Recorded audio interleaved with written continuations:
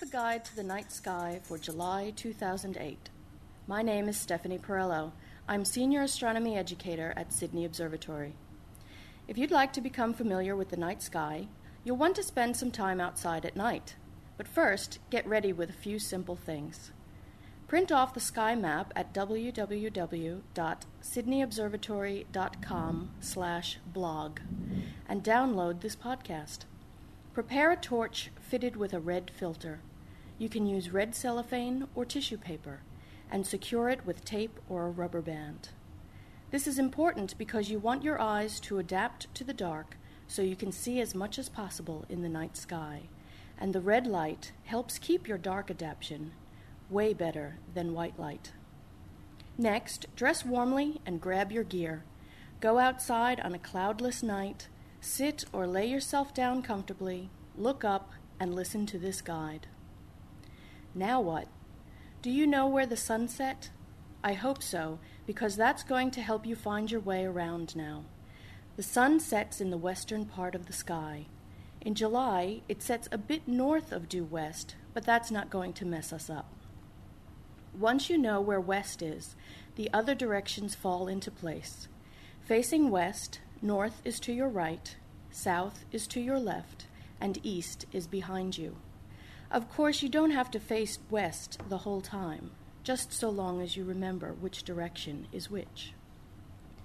July is a good month to look at the sky. We have the constellation of Scorpius the Scorpion very prominent. This is a very important feature of the Australian winter sky. Scorpius is high in the eastern sky. It's lying on its side with its claws a little bit upwards on the left, and the curved tail is on the right-hand side.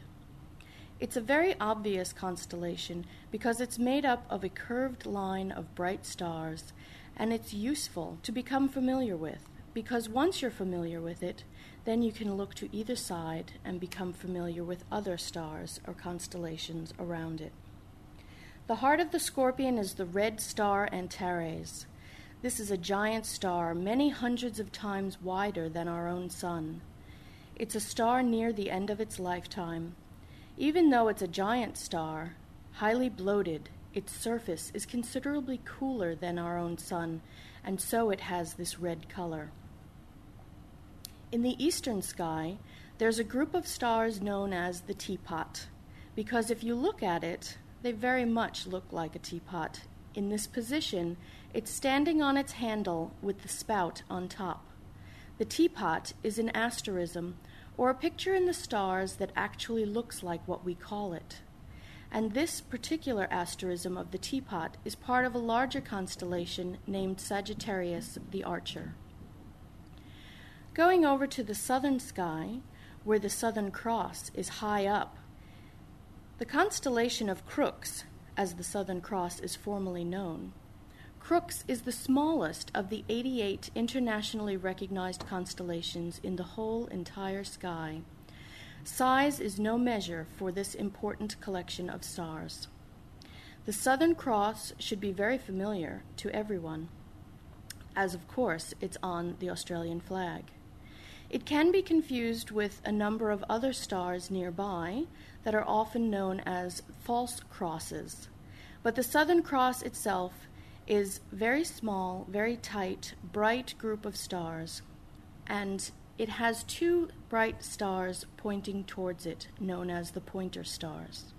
The closest pointer star to Crux is known as Beta Centauri, and the brighter one, a little farther away from Crux, is Alpha Centauri, named because they are the two brightest stars in the constellation of the Centaur. Alpha Centauri is the closest star system to our solar system. If you look at Alpha Centauri through a small telescope, then we can see two stars very close together.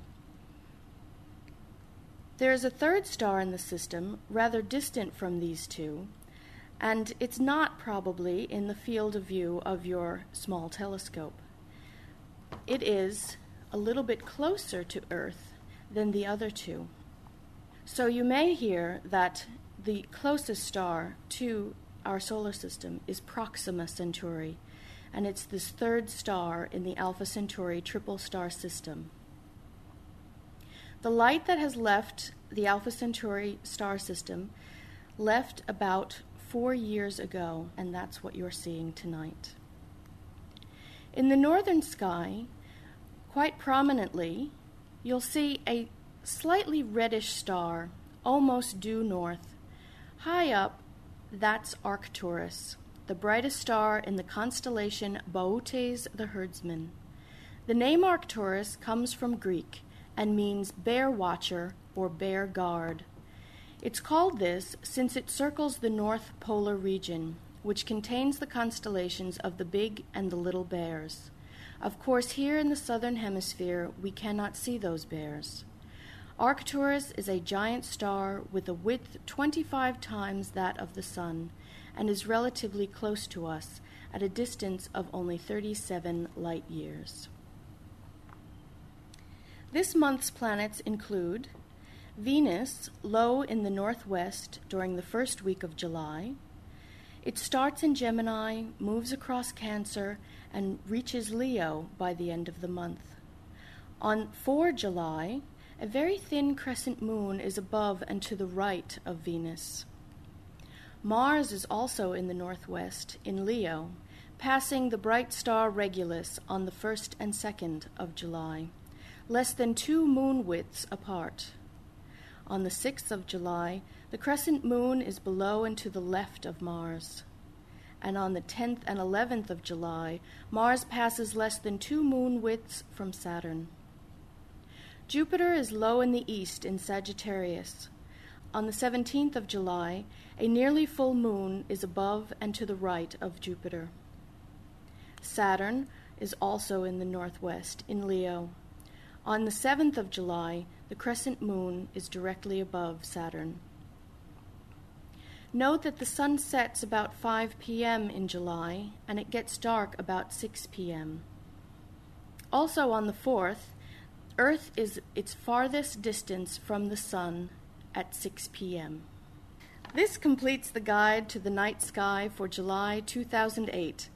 You can find this guide to the night sky at the Sydney Observatory blog, which is www.sydneyobservatory.com/blog.